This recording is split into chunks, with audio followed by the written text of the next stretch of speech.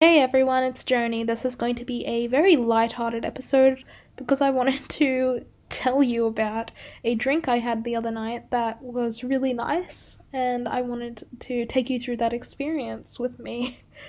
So, I was out with my boyfriend because I had to do some work in the city, and we decided to get dinner at a semi-fancy restaurant because we don't usually do stuff like that.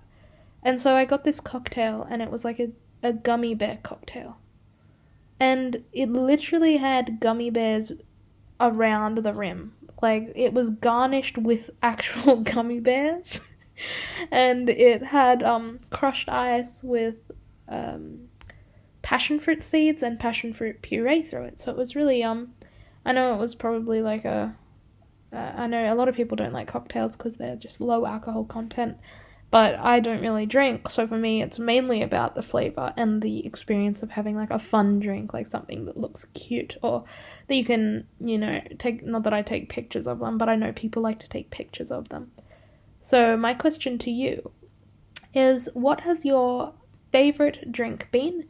Or if you don't drink alcohol, what's your favorite non-alcoholic drink or your favorite mocktail?